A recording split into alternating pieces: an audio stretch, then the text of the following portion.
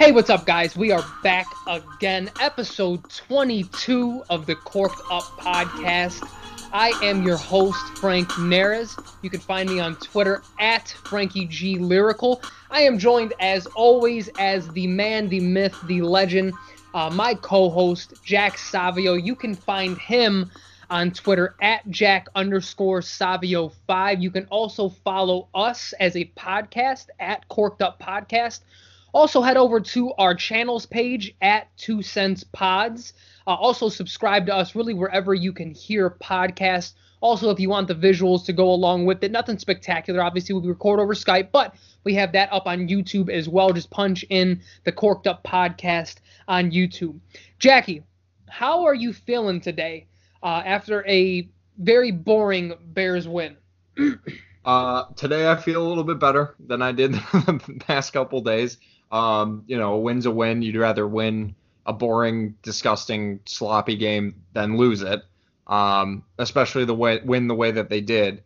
But Frank, let's not kid ourselves. Let's start with the offense. Let's just get right into it because we both expected to see some turnaround, especially after the Broncos defense did not perform very well against the Raiders. Yep. On Monday Night Football to begin the season. So I was disappointed with what I saw, and I know you were as well. But let's kind of just break it down a little bit even more than that. Frank, let's start here. What was the most disappointing thing for you even in a win? We'll start with the negatives. We'll get to the positives and later on.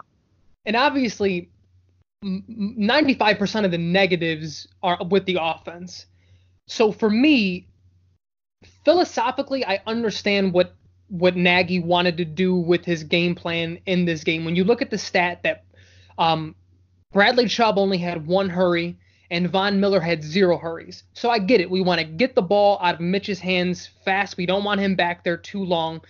I understand that from a philosophical standpoint. With that being said, if your game plan is to only have, 1 to 2 seconds before the ball is out of Mitch's hands, you have to work the middle of the field at some point, man. Like, it has been non-existent these first 2 games. It's all been little out routes, little hitch routes, flat routes to tight ends and running backs. You can still be creative and even, go deep on 2 or 3 seconds in the pocket. And I said all that to say that's what I was most disappointed in. I still feel like this has been more on Matt Nagy than it's been on Mitchell Trubisky.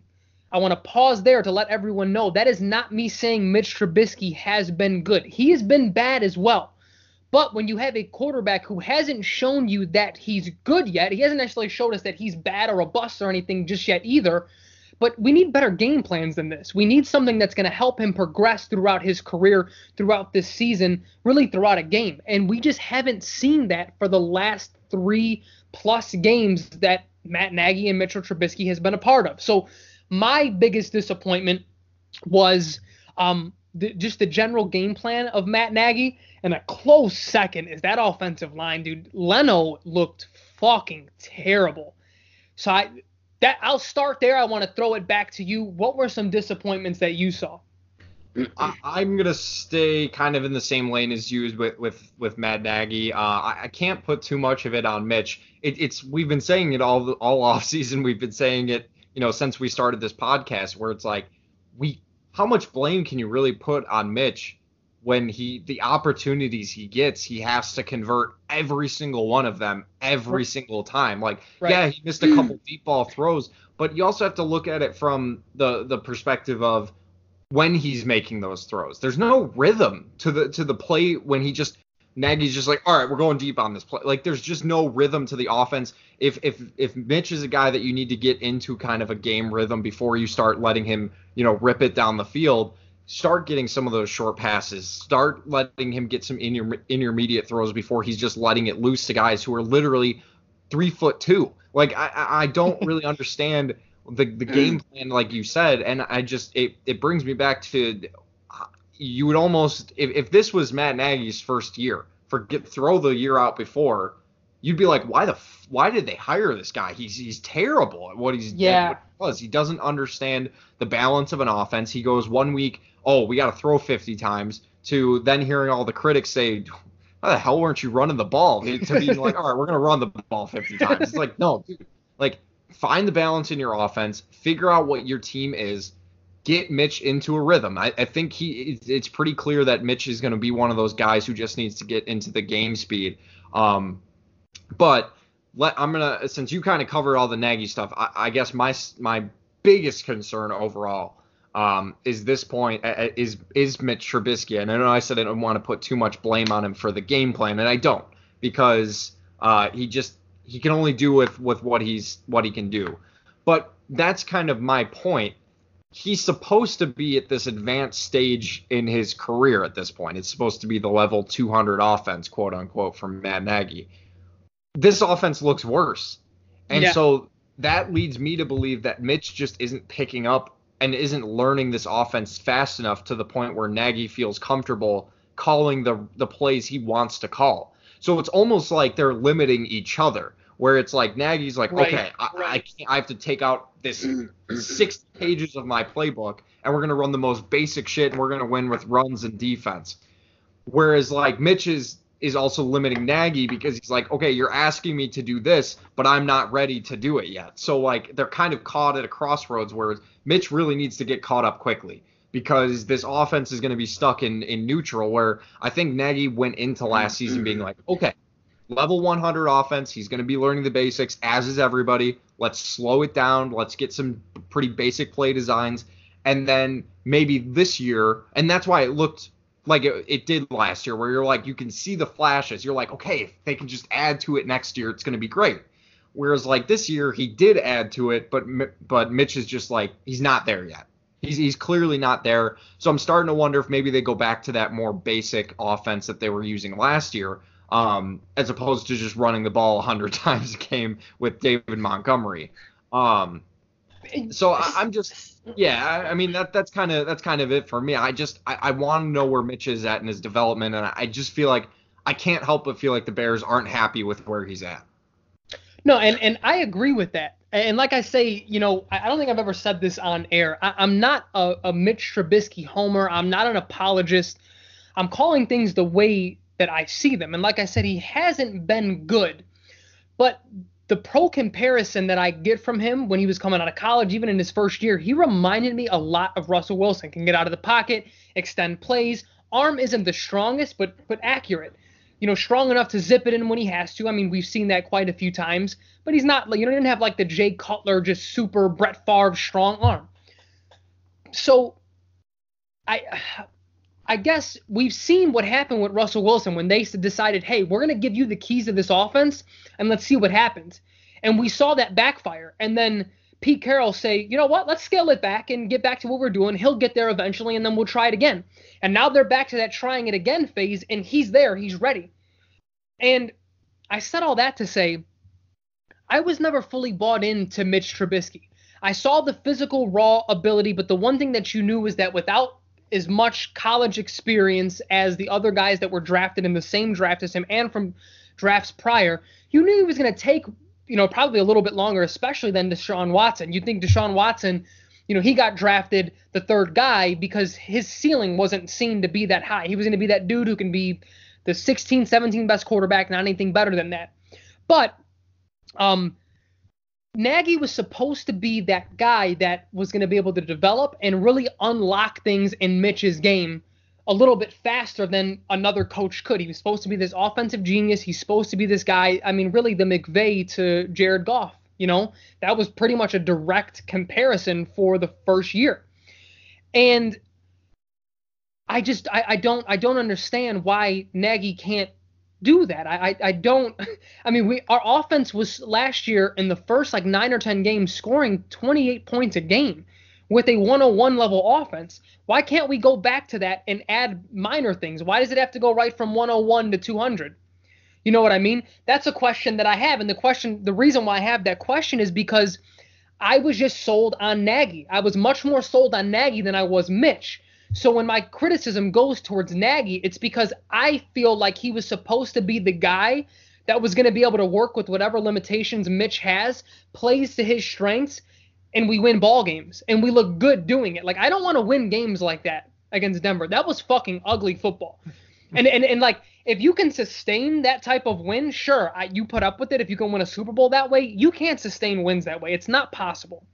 You know what I mean? I think the only reason that they were able to win that game was simply because the Broncos offense was as bad, if not worse, than the Bears offense, to be honest with you. Like, the Broncos defense didn't really do a whole lot of anything special against the Bears offense. The Bears offense couldn't do anything. Like, it was just there's no rhythm, but I go back to that, I think it was that first drive where Mitch has an opportunity to check it down in the flat to Mike Davis, who's running right. You're thinking, okay, Mitch is going to run for the first, but instead he sees, Tariq Cohen is kind of breaking away from his guy, about 30 yards down the field. I'm going to try and get it there. It's like, it's just this decision making that you want to see that's starting to get better. And I feel like for Mitch, we're just not seeing anything improved. There's at no point in these last two games I'm like, man, that's where Mitch is better than he was last year. He looks worse. He looks like he's regressed. And I'm worried that the offense that Nagy has talked about, the 200 level offense, is just too much for him at this point, at least. I agree with everything that you said earlier, where I think Mitch's biggest problem is that when you are drafted number 2 overall, you're expected at this day and age in the NFL to come in and immediately turn franchises around, where sometimes he was the developmental quarterback. This is like if Ryan Tannehill was drafted number 1 overall instead of Andrew Luck, where it's like, and I'm not saying that would ever happen, but he's like a more developmental guy, where it's going to maybe take him a few years to get to where he needs to be.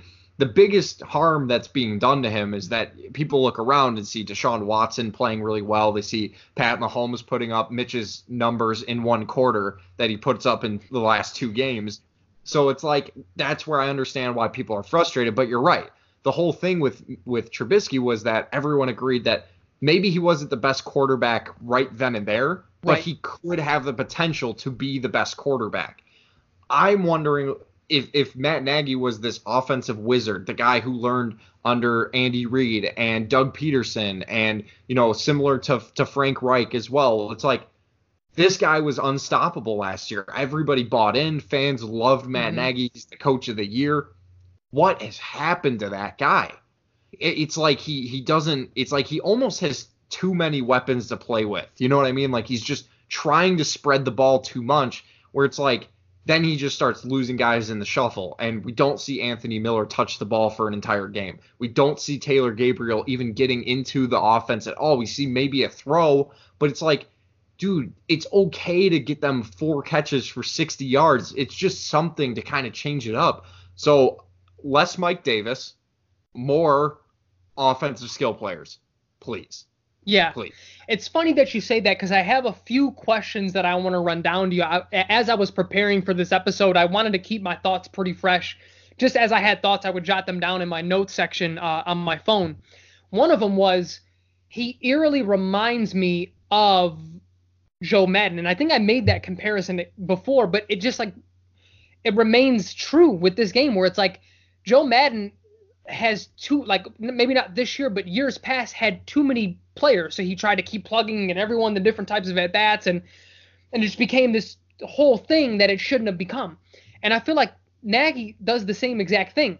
But that goes back to the overwhelming point of just out-execute people. Stop trying to outthink people. We have the talent now to just out-execute. You don't have to be a gadget offense. So I am glad that you brought that up. I wanted to make one more point before I ask you the questions. So just how you said, when Mitch isn't being allowed to throw deep in any sort of rhythm, it just kind of happens. It's like, here's the time we're going to throw deep just to kind of keep him honest. And when you look at guys, if we're making the comparison, which I'm not, but I know everyone else is, to Patrick Mahomes, if you actually watch his games, he misses a handful, if not a little bit more, at deep throws. But Andy Reid knows that the more he does it, he's going to fucking connect. Like, he just has that arm. They have the weapons to do so, and they just put their balls on the table and keep doing it. Like, he had like 20 throws of 20 plus yards in the air against Oakland. And granted, it's Oakland, but they do that, maybe not that high of a number, but they do that consistently, and he's not hitting every single one of them. That's not me saying Mitch can connect at that level, but that's just saying, if you're going to be aggressive, this is what it looks like. It doesn't look successful every single time. Like the leader of connect percentage of balls in the air for over 20 yards is usually like in the low to mid 40s in terms of percentage. It's not that high. Like it just is what it is. But I wanted to ask you this. So one, this question may not be pushing the needle a little bit too much. This is the optimistic view, I think. Could it be, let me preface first. So just like I said, we were scoring 29 points, because I don't want to have a contradiction. We were scoring 29 points a game last year in the first 10 games, like 9 or 10 games of the season before Mitch got hurt, and then it kind of, spattered out for them. But the offense didn't really get going until the Buccaneers game. That was week 3 or 4. So it took – we looked discombobulated. Granted, we looked better than this, but not too far off. So I say that to say, could we just be a slow starting team? Could it just be possible that every year it takes us a little bit, it takes Nagy a little bit to find that groove, it takes the pieces to get a little bit gelled, there's a new piece here, the offensive line needs to get back together because they don't have preseason reps. What would you put as like a percentage of that? Or do you even think that way? Like, could we just be, it takes us 2 or 3 weeks to get going? I could see that being the case. You just would hope that even if you are a slow starting team, you score more than 19 points in 2 games when you're supposed to be this offensive juggernaut. Head coach, skill player wise as well, quarterback developing type situation. I think it's possible that they're a slow starting team, but then you go back to that argument. Well, should they have been playing in the preseason? And I hate to say it, but like, maybe this is a team that just could use those reps. A lot of it is, look at how successful they were last year. Well, if you remember last year, the first couple weeks, they weren't that good, as you kind of brought up. It took them till that Tampa Bay game, week 4, when they just went off, and Mitch obviously threw for 6 touchdowns, which was, all well and good. And then after that, they have a bye week, they slow down again and kind of have to pick up their rhythm. So maybe the offensive line plays. Maybe Mitch should be playing a little bit more. I don't think the skill position should be. I don't think, Tariq Cohen needs to be playing. I don't think any of the defensive players need to be playing. But you have those extra repetitions for a reason. And we've heard numerous times now that Mitch Trubisky is a confidence guy. He needs that confidence to play well. What better confidence can you get than having him play in a preseason game, week, against 2-3 stringers, like in a preseason, like let him believe he could make these throws and just start getting him into that rhythm. I'm starting to believe a little bit more and more that this is just a rhythm offense and they just need to play a couple games. And I think they'll be okay. But we need to see a little bit more. Agreed. Before I ask you the other question, that's the one thing that scares me about Matt Nagy is that he uses that lingo as if he's still a quarterback. I can't have my play caller needing to be in a rhythm to call a good game. That makes, to me, I don't understand how that makes sense to anyone. When he talks about like, I just hit these rhythms.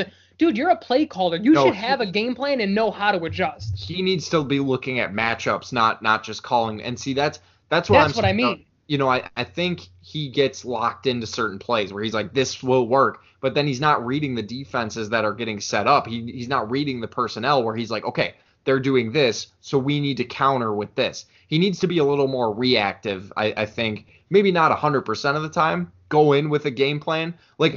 What we learned last year, they went into every single game with 15 scripted plays. The first 15 plays, they knew exactly what they were doing. And I think at this point, maybe maybe Nagy's just like, all right, we're not doing that anymore. We're gonna play this like a real offense.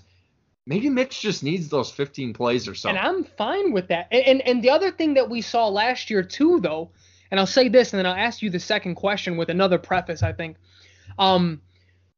We saw last year the second half, and particularly the fourth quarter, the offense looked awesome. Like, he made the adjustments. He started going more vertical, and Mitch started to play with confidence. So, like, I don't know what it is this year. I really don't. Hopefully the first question I just asked is that's just what it is. It's going to take a little bit of time every year. Hopefully they don't fucking give us the Packers in week 1 every year if that's the case. But so question number 2.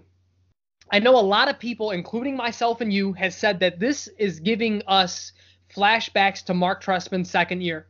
Because people act like Trestman didn't have any success. His first year, that offense was lighting things up. I mean, they It were was the averaging like defense that 32 points. It was Mel Tucker. It was Mel Tucker games. and his defense that was awful.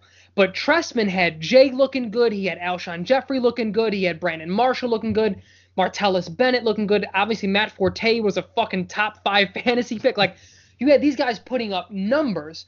Then in the second year, the league figured it out and he didn't know what to do after that. We looked awful. We looked really, really bad.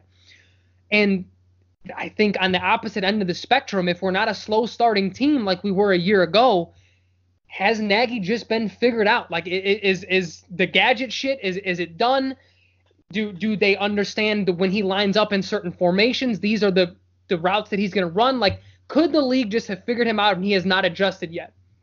I think that question is hard to answer because simply due to the fact that we don't even know what Matt Nagy is as a play caller. Like, right. We haven't really figured him out. We've watched him for 19 games now. We still don't know what he really does like to do, what he doesn't like to do. He's kind of all over the place, especially in that first year. And I mean, you can say that maybe he's been figured out, but I mean, he's running the same offense that essentially that Doug Peterson and Andy Reid are running, and they haven't been figured out in 17 goddamn years. Like, Andy Reid is good luck figuring out what he's going to do when. I think it's just Nagy. I think he's just starting to kind of get into this thing where he's starting to outthink himself. He's like, man, if we could just get this bubble screen to work. Like, dude, no, stop with the bubble screens. Go vertical. You need to go up the field to win football games. Like, it's as simple as that. And like, I get you want to get the short connections to kind of like, no. Run some crosses. Have we seen any cross routes? Have we seen Trubisky out of the under center like at all? It's always in the pistol formation. It's like, I get maybe he's not comfortable under center. That's fine. But dude, you got to try and run some play action out of that. You got to, Yeah. And first of all, before you make your point, I need to throw this in there very quickly. The answer to the Bears' problems on offense is not to bring in a fullback. Okay? Enough. Oh, shit. You know who you are. Jesus. Stop. That's awful. No, and that's, yeah, and I was just going to add on to your points. We haven't seen crossing routes, we haven't seen slant routes, we haven't seen Mitch, to my remembrance, him have a play drawn up where he's rolling out. Like, that's when he's at his best. We also haven't seen him give up the ball. I mean, keep the ball on what looks like an RPO. I don't think he's really drawing up RPOs. I think he's having Mitch make them look like that. There was 2 plays on that goal line when we fucking ran the ball 17 straight times because we kept getting penalties to bail us out before Montgomery finally scored, where all he had to do was pull that back in and run. Mitch was like staring Von Miller in that, like he could smell what he ate that morning and was like, hey, I'm just going to hand this off. Easy touchdown, but coach says no. And it's just like, dude, like what? And I could be wrong. Mitch maybe just didn't read it right. I just have a hard time believing even a very, very below average quarterback doesn't pull that in when they see everyone fucking collapse on Montgomery. There's that one play that just works every time for every other team that runs it, where it's like the tight end just kind of hangs back a little bit and then just runs a little to the left and they're wide open in the end zone. Like, that's the creative, like, yeah. Matt Nagy is using fucking Akeem Hicks last year to score touchdowns. This year he's running the ball 17 straight times with right up the middle, like, and they're getting stuffed. And he's like, okay, well, this is just what we're like. Where is the creativeness?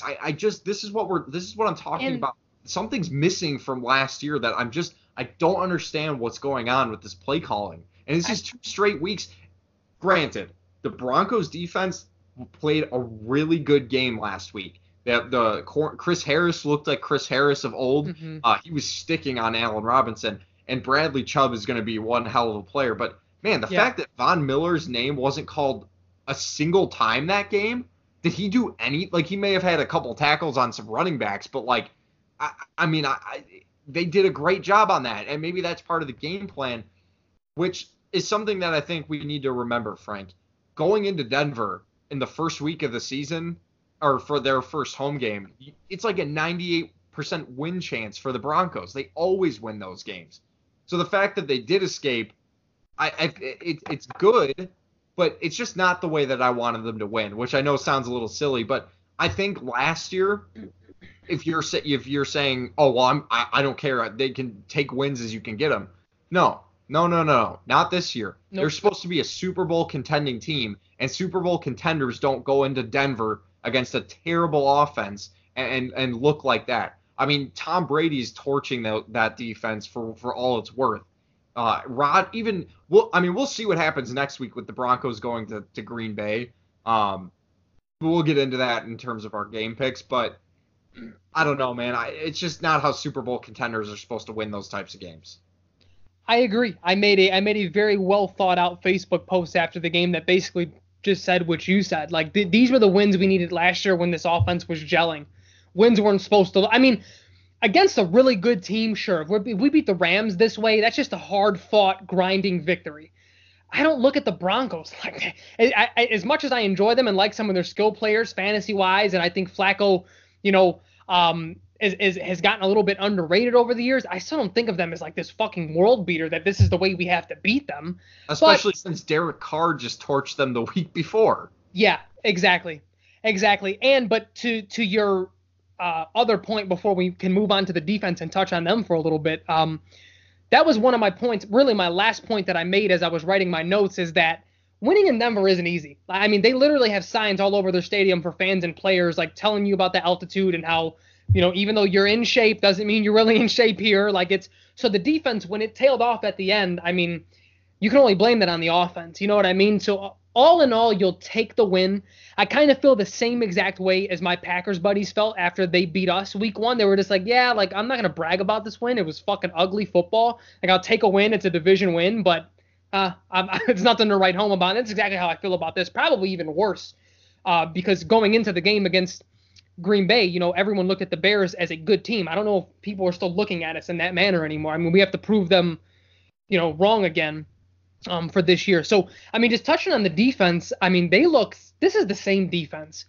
That said, I wasn't the biggest fan of Pagano playing what seemed like very loose defense, almost contained defense at times. And I just wanted to see a little bit more aggression from him. But once the context started to fall in place and once I really started to think maybe he didn't want to do that because he didn't want them to tire too soon. I started to think about it more. Even throughout this episode, it kind of dinged back in my head. And I was like, that would make sense. If you're aggressive in the first half of this game, I think you start getting blown out in that second half because our offense wasn't doing anything. And they started to really move the ball late in the third quarter. Yeah. The you know what I mean? The pacing was pacing is important in Denver, especially if you're the road team because you're just not used to it. Because there's just literally no air where you're playing. So that's an interesting thought, kind of just maybe not pressing as much for the corners. But the only problem is that if you do that all game, by the fourth quarter, you're still going to be tired. So it's like it almost would have been better maybe to be more aggressive early on, maybe create some turnovers because it was like they were just like bend, don't break. That was kind of their mantra for this game where it's like, I mean, let's talk about two individual players, though, that I just look like they've lived up to the billing of rising stars. Eddie Jackson was just having himself a day. Last year, I was, kind of on him a little bit just in texting you before we had our podcast I was just like, Eddie is more of the ball hawking safety, but he's not really going to hit you very hard. He's been hitting. He was doing some hitting in Denver, and it was really nice to see. He just kind of squared some guys up, and he jarred the ball loose a couple times as well. So I'm very excited to see what he continues to do in this season. But also a guy that was really overlooked, and because of the stupid sack number, people didn't realize that he was having a pretty good season. Leonard Floyd. He looks like he's going to have a monster year. Yeah, he does. I think something important to remember is he had that club on for the first 4 games or so to start the season. So he's healthy this year. And I mean, he's making the plays. He's still good at coverage when he needs to be. But he looks good. Some of the calls in that game, I mean, I don't know what he's supposed to do on that tackle for loss where he picks him up and the Goldman one too.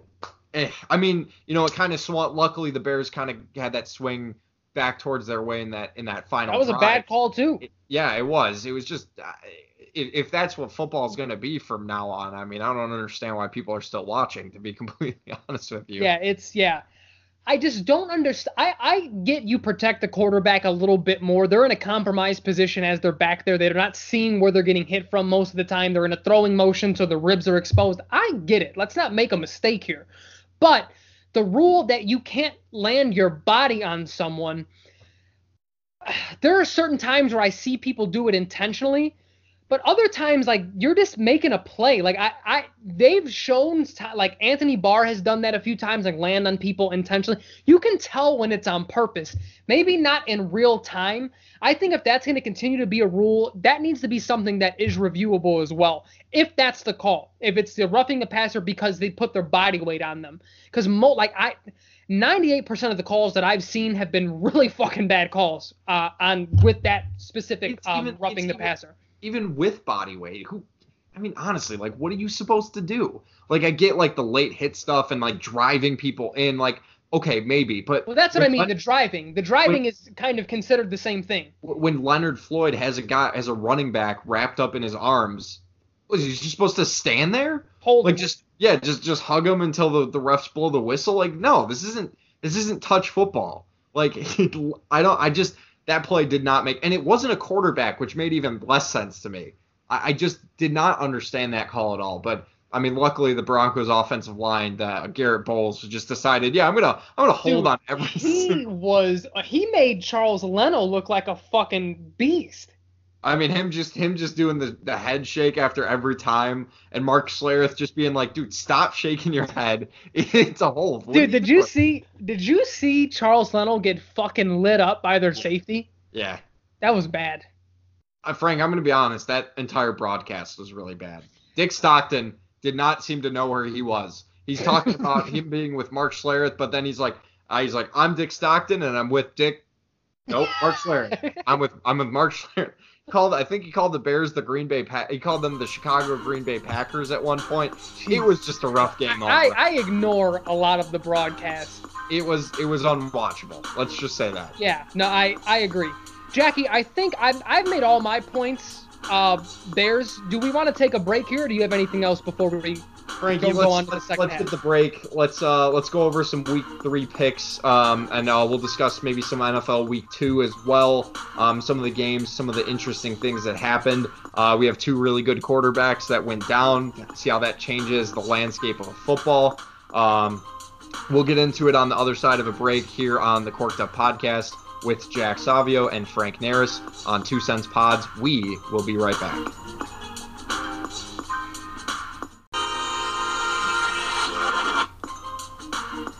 And welcome back into the Corked Up Podcast here on 2 Cents Pods.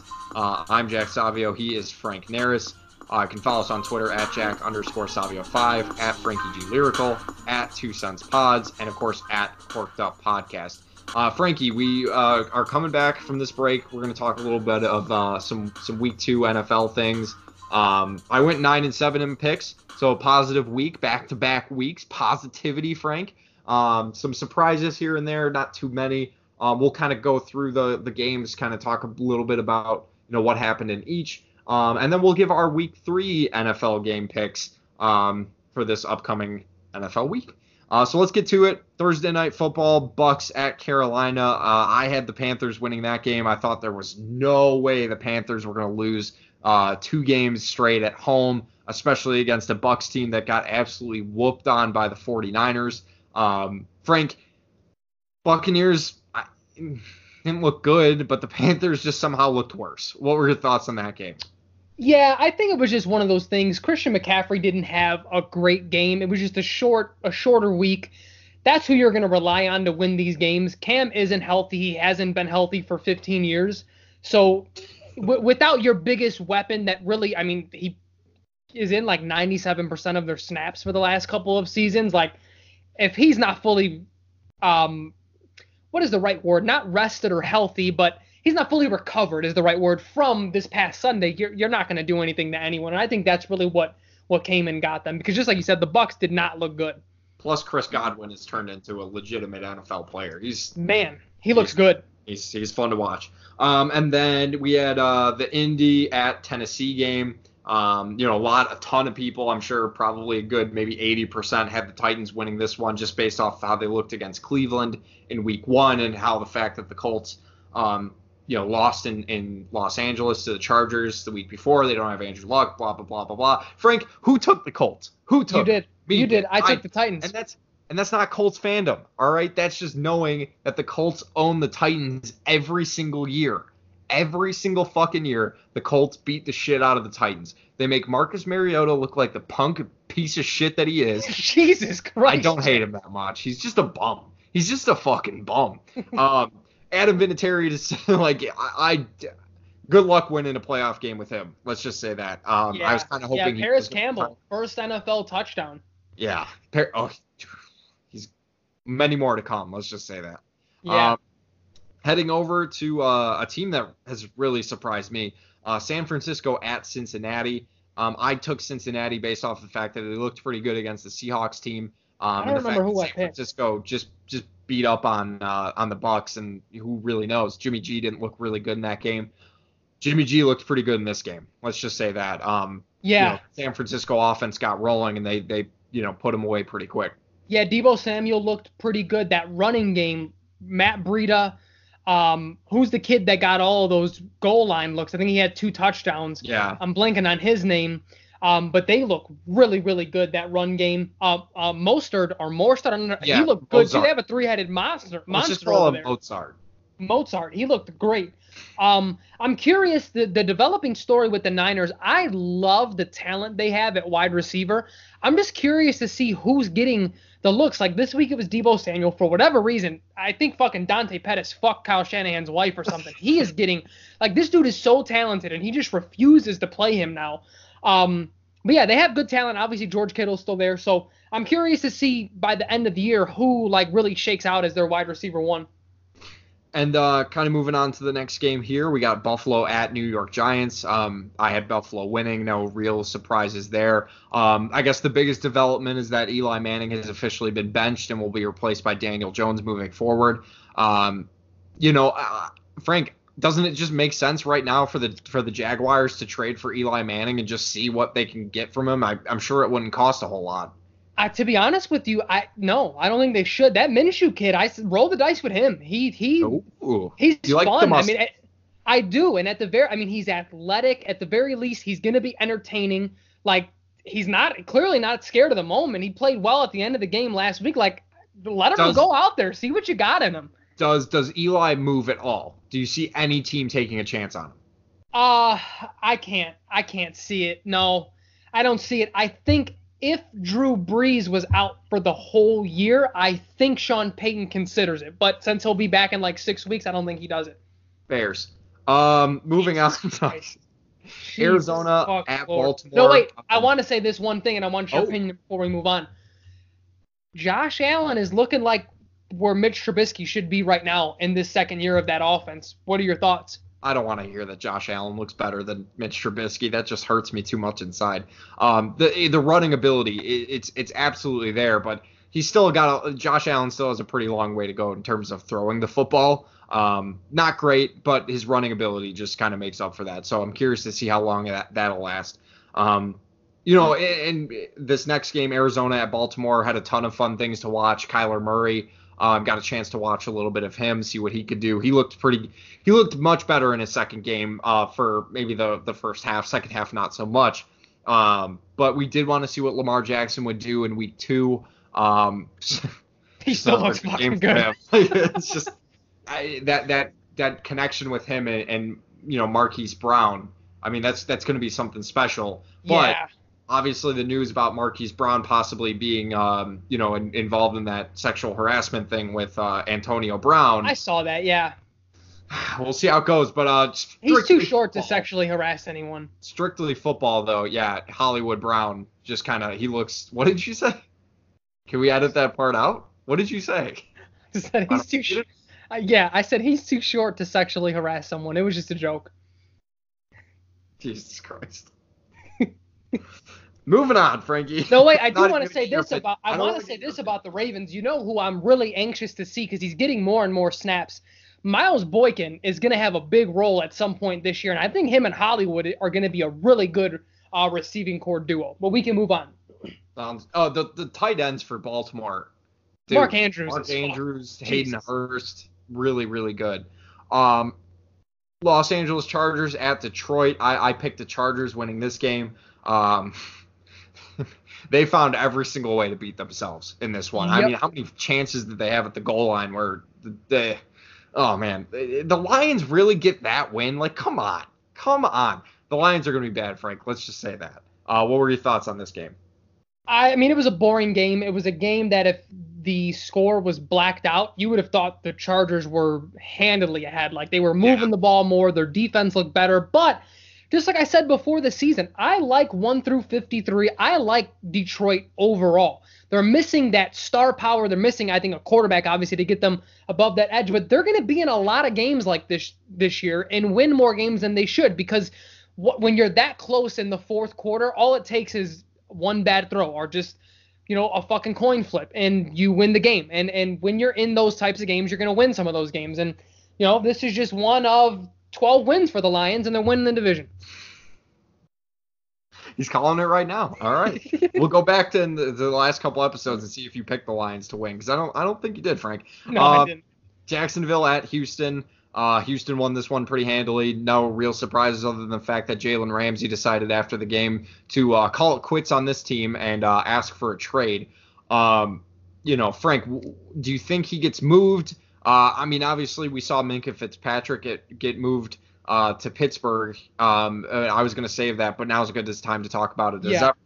He got moved for a first-round pick, so you think it's at least that for Jalen Ramsey, right? Yeah, and Jalen will be moved. He's going to be gone before the trade deadline. I will say this, with the CBA looming, there's going to be a hard negotiation about revolving around players forcing their way out from their teams. And I don't think they're going to say you can't do it, because if you're not happy somewhere, you're going to ask for a trade. There's going to be very strict boundaries as to what you can put out to the press to get your way out, I think. Yeah. Antonio Brown, even though Minkah didn't do it, it did get public beforehand, and then now this is public with Jalen Ramsey. So there's something to give there. But outside of that, Minshew looked good again this game. I mean, he's one of those guys that maybe he's not going to be a superstar, but this game just showed me why. If I'm them, I just keep rolling them out there. The season's pretty much lost anyway. Like, you guys are done. Like, that's so sad. It is, but with the offensive weapons that they have, and this is something that I was saying in the offseason, and you laughed at me, rightfully so, but I truly did, and I still do like the receivers. DJ Chark can play. Dede Westbrook can play, and they have one more that I like over there, and I'm blanking on who it is. But they have good pieces. Keelan Cole's another guy, but he's not who I was thinking of. But it's like all they really need is on the offensive side is a quarterback. So if Minshew is that guy, give him the whole year to prove it. You know what I mean? Well, they wasted a number 4 overall pick on fucking on Leonard Fournette, who's just proving to be a disaster of a pick. And it's just so typical. See, this is why franchises like this just suck forever, because they get star players. They finally get superstar players, and then they force them to want to leave. It's like, how do you let this happen consistently time and time again? It's absurd. Deshaun Watson looked good, but I still saw too many just throws where he just chucks it up to DeAndre Hopkins. And Hop just didn't catch him. Like, that's just going to happen sometimes. Then we had New England at Miami. New England won by a lot. Antonio Brown caught a touchdown. I think that pretty much sets up that game, right? I do want to say this, because you're talking about two similar franchises in Miami and Jacksonville. Is it time that both of these teams get sold? I mean, it has to be an ownership thing, right? Like, no one wants to play there. Who doesn't? There's strippers and cocaine in Miami. Jimmy Butler gave up money to go there to play with the Heat, and they're going to fucking suck. Like, who doesn't want to play in you have to be a poor ownership group if no one wants to play for you in fucking Miami. Yeah. That's insane. Especially in a sport where half the other games you're playing in 30-degree weather every single week. Jesus. Like, no, it's ridiculous. They suck. Let's just say Miami is terrible. I think we can agree with that. Seattle at Pittsburgh.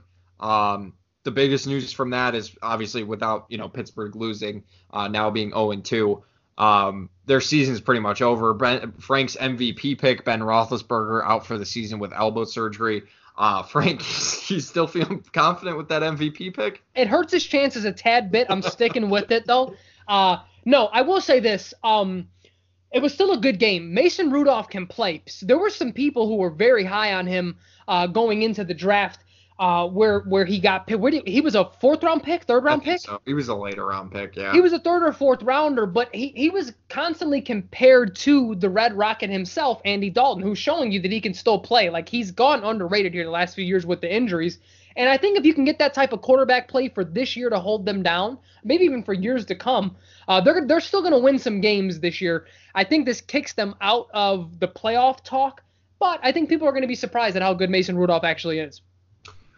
Okay, then we had another division game earlier in the season. I still think Green Bay, as much as I hate them, they kind of got boned with the schedule in terms of 2 straight division playoff games. And they pulled them out, though. Not playoffs, but yeah. Minnesota at Green Bay. I took Minnesota. I thought this was finally the time for Kirk Cousins to break out of his horrible, terrible shell against good teams. That did not happen. He still sucks ass against good fucking teams. And it's going to continue, and I feel bad. No, I don't. I hate Vikings fans. They're a bunch of fucking pricks.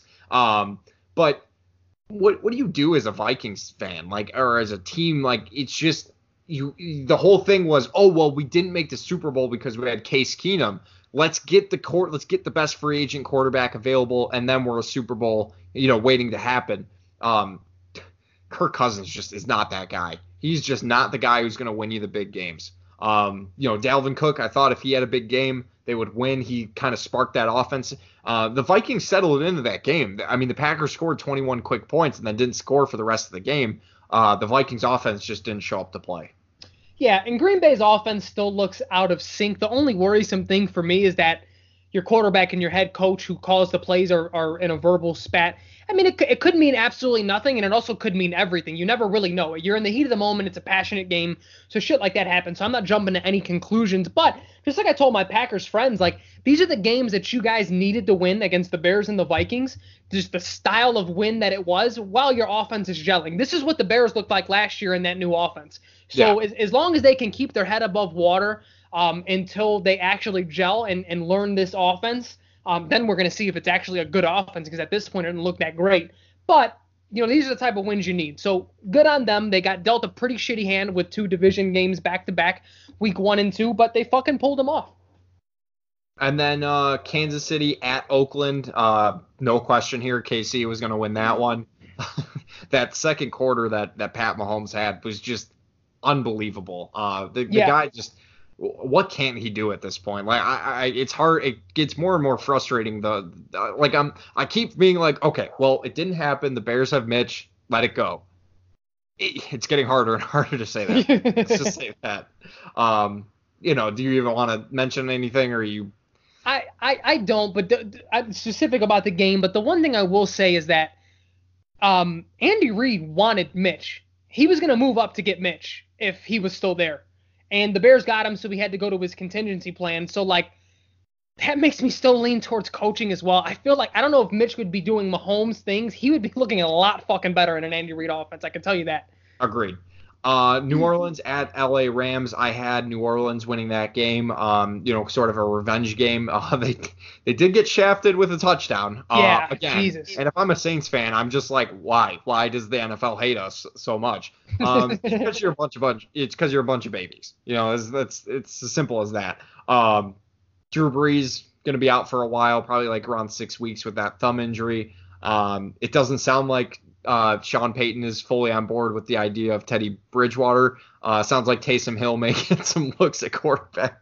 Yeah, they're gonna. I think they're legitimately gonna run a 2 quarterback offense here. Brian, can I ask you something? Is it just me, or have the Rams really not looked that good this year? They haven't. No, they haven't. But you know what it is? I think it's because my theory was the last couple of years I didn't ever think Goff was that good of a quarterback. I think they leaned. His success was heavily tied to Sean McVay. And eventually that discrepancy catches up. You can't just always scheme forever, past someone's limitations. And I don't think it's not even just him though. It's the defense. They do not look anywhere near as good as they did last year. Aaron Donald, leaving the game, I think that's pretty big news. Yep. I don't know. If I'm a Rams fan, I'm happy that they're 2-0, but I'm not. I'm in love with them at this point. I think if the happiest people probably have to be the Seahawks fans, right? Because outside of the 49ers will drop off. I'm not buying into that team quite yet. But if I'm a Seahawks fan, I'm like, hell yeah, like this, we could catch up pretty easily. I agree. I also just think, Todd Gurley means a lot more to that offense than people were giving him credit for whatever fucking reason. But it was ridiculous. We got who was the fat running back that they brought in? C.J. Anderson. Yeah, C.J. Anderson from the Broncos, and they're like, oh, see, it's not Todd Gurley. Stop. Come on. Stop. It's they're quicker to give up on players than Bears fans, but I just think that's because there are no Rams fans. Very different. That's true. Then of course we had the Chicago at Denver. I took, I think we both took Chicago, right? Yeah, did you take Chicago? Yeah. I don't remember. Are you gonna take Chicago every week? I think I am. Good. That's how it should be, Frank. True fan. Philadelphia at Atlanta. I took Philly in a very, very fun game on Sunday night. Very sloppy, very turnover rich. It still ended up being a ton of fun. The way Julio scored to ice the game at the end was just absolutely incredible. Fucking insane. I guess it didn't really ice it considering the Eagles had a fucking chance. Like win. 4 minutes left on the clock. Can I be honest with you? I just like being able to say the word ice. That's just cool, Do you like Matty Ice? No, I hate him. He's a scrub. Imagine having to have that. Listen, he blew 28-3 lead against the Patriots in the Super Bowl, and you think I'm not going to hate him? He had a chance to beat the Patriots, and he didn't do it. He's a bum. He sucks. Carson Wentz, though. You haven't realized for like 4 straight weeks I asked you something. I asked you something about the Falcons, and you just blow up just like this. It's going to... You think Devontae Freeman could have a comeback season? No. Fuck him. Look at here, Frank. Devontae Freeman blew a 28-3 lead. It's the greatest. He did. They all did. I hate the Falcons. I'll hate them forever. Fuck them. Oh, shit. I thought it was pretty cool getting to see Josh McCown throw to Alshon Jeffrey again. I loved it. I will say this, though. The way that Doug Peterson is coaching Carson Wentz, could you imagine how conservative Nagy would be if Mitch looked at that in the first half? Yeah. Wentz was like legitimately just missing throws, throwing picks. But that's what a coach does. They coach you through this. They continue to game plan, and they have faith in you. Carson Wentz is just one of those guys that you feel like you're just going to win every game. Like you at least have a chance to win every game with him. And I still just really like him. I don't know if he's going to win Comeback Player of the Year. To be honest with you, I don't really see any really strong candidates at this point to win it. I don't know if maybe you have seen somebody kind of come back and because Le'Veon Bell really hasn't looked that good. I think he was your pick, right? He was my pick. It's only 2 weeks in. It's 2 weeks in. It is. Slow down. But speaking of Le'Veon Bell, Monday night game, Cleveland at New York Jets. I originally took the Jets, but that was before I realized that Sam Darnold. And I actually wrote it down, and I texted you before the game, so we have proof. I changed my pick to Cleveland, and Cleveland took care of business as well. They should. Odell Beckham had a good game. I'm still waiting to see things click with Baker a little bit more. So yeah, Nasty Sam just wasn't at the game. Dude, he just keeps making out with people. It's fucking disgusting. As a redhead myself, I can understand his problems. Before marriage, what kind of Christ-like man is he? Well, he fits right in with the Jets with Namath just doing blow before each game. Yeah, but he sat on the sideline with a fucking mink cone. He earned that coke. He had that mink on looking fucking fresh with his shades. Here's the thing. That game brings me to my question. What is wrong with schedule makers? Who thought at any point that the Browns and the Jets was going to be a good game in prime time? Well, and then you have Thursday Night Football Week 3 with the Jaguars and the goddamn Titans. See, the thing is that Sunday Night Football, I don't know what it is, but they always seem to luck out with the games that they're given. Like, dude, you don't know what teams are going to look like from a year-to-year basis, but Sunday Night Football is usually always pretty great. But Monday Night Football the last couple of years has just it's been bad. Thursday night too. Yes, Thursday night too. Yeah, I don't know what's with the schedule makers. We talked about this. We talked about this last week. We don't like. I hate that division games are so early. There's just the meaning behind them just isn't as valuable in my opinion when you're doing it week 1 and week 2. I agree. You can't generate storylines you can't manufacture storylines. You everything needs to be organic when it comes to this stuff, and being like, oh well, the Bears and Packers, when both teams, you have no idea what they're gonna be, but this game matters so fucking much. It's like it's not as fun as it could be if it happened in week 12. Where both these teams kind of know what they are, they're playing for something. It's just I don't like it. Speaking of which, let's jump right into our week 3 picks. Yep. So, Frank, we'll kind of go back and forth. I'll give mine, you'll give yours, and we'll kind of go that way. Tennessee at Jacksonville, another division game. Can I just say this, too? Division games on Thursday night, that is some bullshit. That is just awful. It's terrible for those two teams. I hate it. And I know that's what they like to do on Thursday nights. I hate it, personally. I'm taking Tennessee. I don't really think it's going to be close in this one, Frank. That team is in disarray right now. I'm curious to see what happens with Jalen Ramsey. I don't think he plays. Doug Marrone just is too proud of a piece of shit coach to dude. Why are they falling in love with Doug Marrone? Come on, let's get real here. I don't know. I would like to do away with Thursday night football in general. I think your body's not fully recovered, and it takes away from the Thanksgiving games. That was special once upon a time. Yeah. You know what I mean? But, I got the tie. There's no way I pick the Jags again this year unless my boy Minshew, the stash, just starts lighting people up like he has been, and that defense can actually do something. But I got the Titans in a relatively easy win as well. Okay. Cincinnati at Buffalo. I'm taking Buffalo in this one. I picked Cincinnati last week. They kind of burned me a little bit. This team is just still I still think Zach Taylor is going to be a good coach.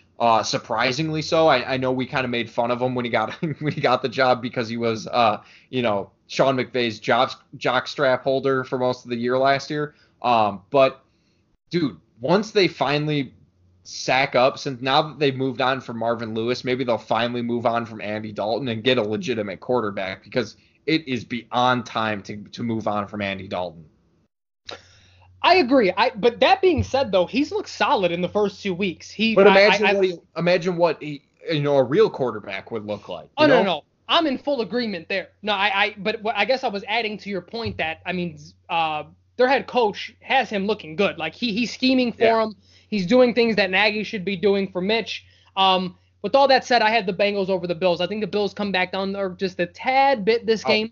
Because just like you said, Josh Allen still is pretty inconsistent. And while this Bengals defense hasn't been great, I want to say this is going to be the best team that Buffalo has played, right? The Giants aren't great. You're probably right about that. And who they play week 1? I'm checking that right now. And then they had the Jets. Yeah. In a slow starting game that they came back. I think Cincy, granted, and Cincy's 0-2 as well, right? Yeah, they're 0-2. They lost to Seattle and to. But the eye test has shown me that they're better than both of those teams.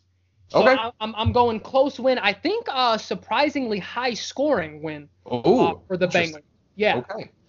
Then we have another noon game, Detroit at Philadelphia. You have the rematch between Detroit and Jim Schwartz. I'm going with the Eagles in this one. I think Carson Wentz is going to kind of show them what's what and blow them out a little bit here, Frankie. Yeah, I think the Eagles and Lions it's going to be close for a few quarters. I think the Eagles pull away and beat them by 10, 12 points. But I think the Lions are built for high-octane games. I love their weapons. Stafford is just a gunslinger, so he may just throw 4 picks and completely lose you the game. But if he's hot, and Kenny Golladay and Starvin Marvin and Kerryon Johnson are doing their thing, and TJ Hawkinson, they have weapons to be in these shootout games and be entertaining. Kerryon Johnson looked pretty good against the Chargers. So he did. No, he did. But I do have the Eagles in this game. Okay. Then we have another divisional game, Jets at New England. Patriots all the way, Frank. Come on. Yeah, come on. Okay. Oakland at Minnesota. This Oakland's not a good team, so I'm going to go with Minnesota at home because, come on, Kirk Cousins doesn't even need to play in this one. Dalvin Cook's just going to run all over this Raiders defense. Yeah, he might get 200 yards from scrimmage that game. I'm going Vikings as well. Okay. Baltimore at Kansas City. This one was fun. This one's going to be a really fun game to watch. Part of me wanted to take Baltimore, but it's at Arrowhead. I'm going KC to win this one, Frankie. That was my deciding factor as well. But you know what? You know what you were talking about? Lamar Jackson playing against the Chiefs defense. Pat Mahomes, this is going to be the best defense he plays so far this season. So, I mean, maybe Baltimore schemes some things up to kind of confuse him a little bit. So, this is going to be a really fun game to watch.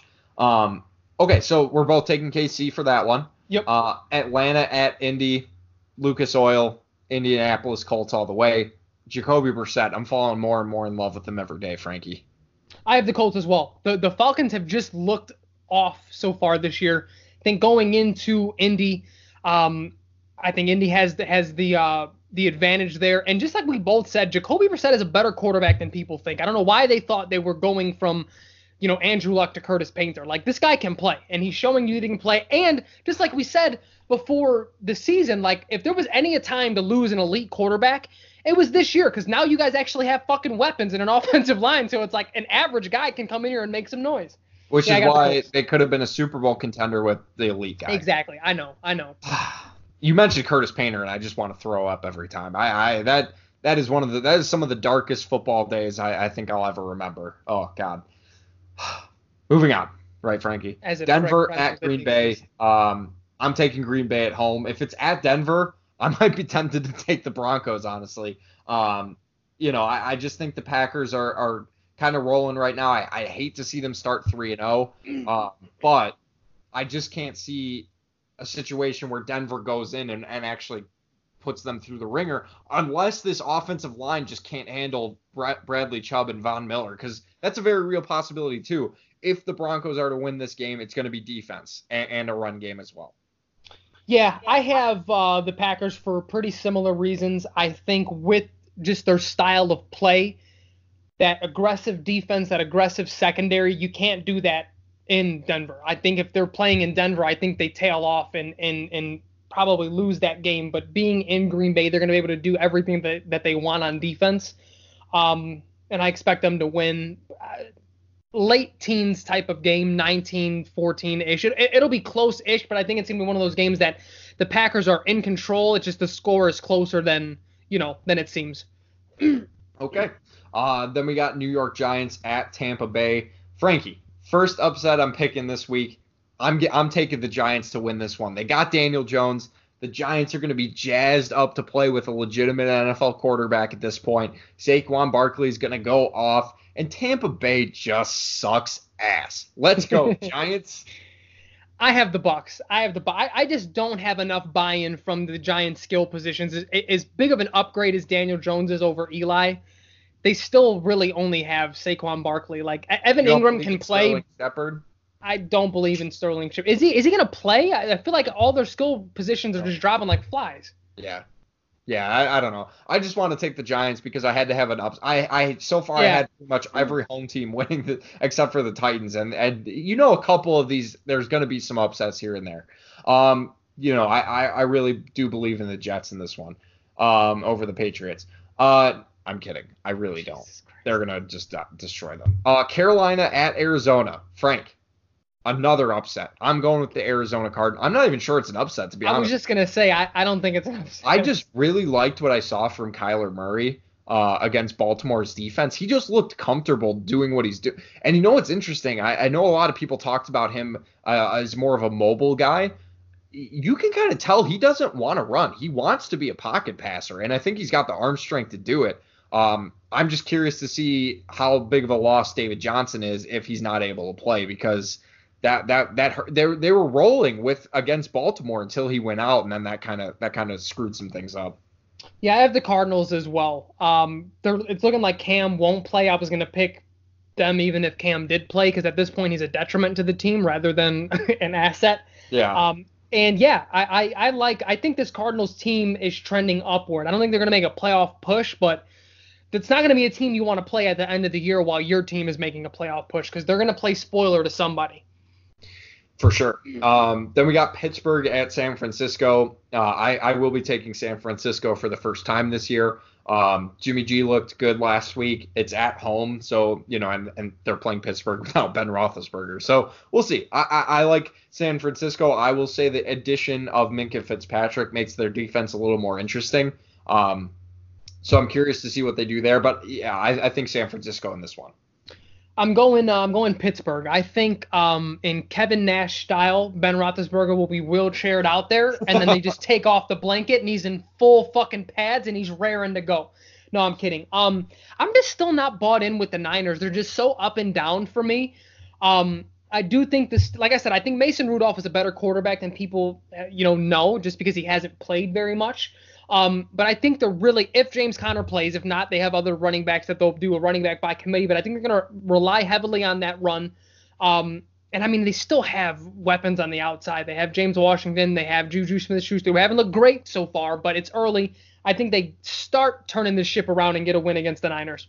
Maybe now that Ben's out, James Washington will actually get the ball, considering Mason Rudolph and him were college teammates at Oklahoma State. Maybe. And they look good together in the preseason the last 2 years, yeah. They did. So we'll see. That's an interesting matchup. I'm still going with the San Francisco 49ers. Then we got New Orleans at Seattle. With Breeze, I think this is a much more interesting game. Without him, no shot. I don't think Teddy Bridgewater is fully comfortable in that offense yet. I don't think Taysom Hill is a very good quarterback either. I'm going with Seattle in this one. Same. I have nothing more to say outside of what you said. It's just so unbelievable that Seattle has not figured out this offensive line issue. For as long as Pete Carroll has been there, their offensive line has always been bad. And I mean, they were lucky to get that win in Pittsburgh because, I mean, TJ Watt was absolutely destroying that. Stephon Tuitt was just blowing that offensive line up. If Seattle really does want to be a Super Bowl contender, they really got to get that short up pretty quick. And that's with Dwayne Brown that they traded for from the Texans. Yep. Which should have told you a lot that the Houston Texans were giving them up, considering they have all of their offensive line issues as well. Speaking of Houston, they're going to be at the Chargers. Frank, I am taking the Chargers at home, even though it's probably still not much of an advantage for them, considering they have no fans. I just don't know what to do with the Chargers. I'm just going to take the home team in this one. Yeah, I'm going Texans. I don't know what the stats look like, but I'm confident if you picked or you kind of picked through the stats and saw, what the Texans did after games in which their offense struggled, like they did this past week against Jacksonville. I just feel like, just from what I've seen in the eye test, that they've looked much better the week after that. I think Deshaun Watson, I think DeAndre Hopkins are going to have big games. Is Will Fuller alive? Is Kiki Cutie alive? I don't know what they're doing. If they're alive, they can have a solid game as well. But I'm going Texans over Chargers. Okay. Sunday Night Football is Rams at Cleveland. I know we haven't talked about I know we just talked about the Rams not looking all that impressive. But neither is Cleveland. So I'm going to go with the Rams in this one. I still need Cleveland to show me something before I start picking them to win some of these games. I'm going to go with the Rams until proven otherwise. I'm going with the Brownies. I think we're beginning to see the chemistry with Baker and the rest of his weapons. Nick Chubb looks like a fucking stud out there. I love watching that guy run. And their defense looks solid. The Rams, is Aaron Donald going to play? We don't know. Goff hasn't looked all that great. I mean, granted, like you said, the Browns haven't looked great either. I think the second half is when the Browns, you're going to see like full octane Browns. And that may not sustain into week 4 or week 5, but there's going to be sprinkles of greatness in the early season. And I think you see that in the second half with a comeback win for Baker and the boys. Okay. And then, of course, Monday night, Chicago at Washington. I'm taking the Bears in this one. I think this is going to be Mitch's breakout game, the offense's breakout game in general. I think if it doesn't happen this week, Frank, I count me concerned. Let's just say that. Yeah, I mean this game is last year's game against the Bucks. This is the one that it's like, hey, the secondary is soft. They are not a good team.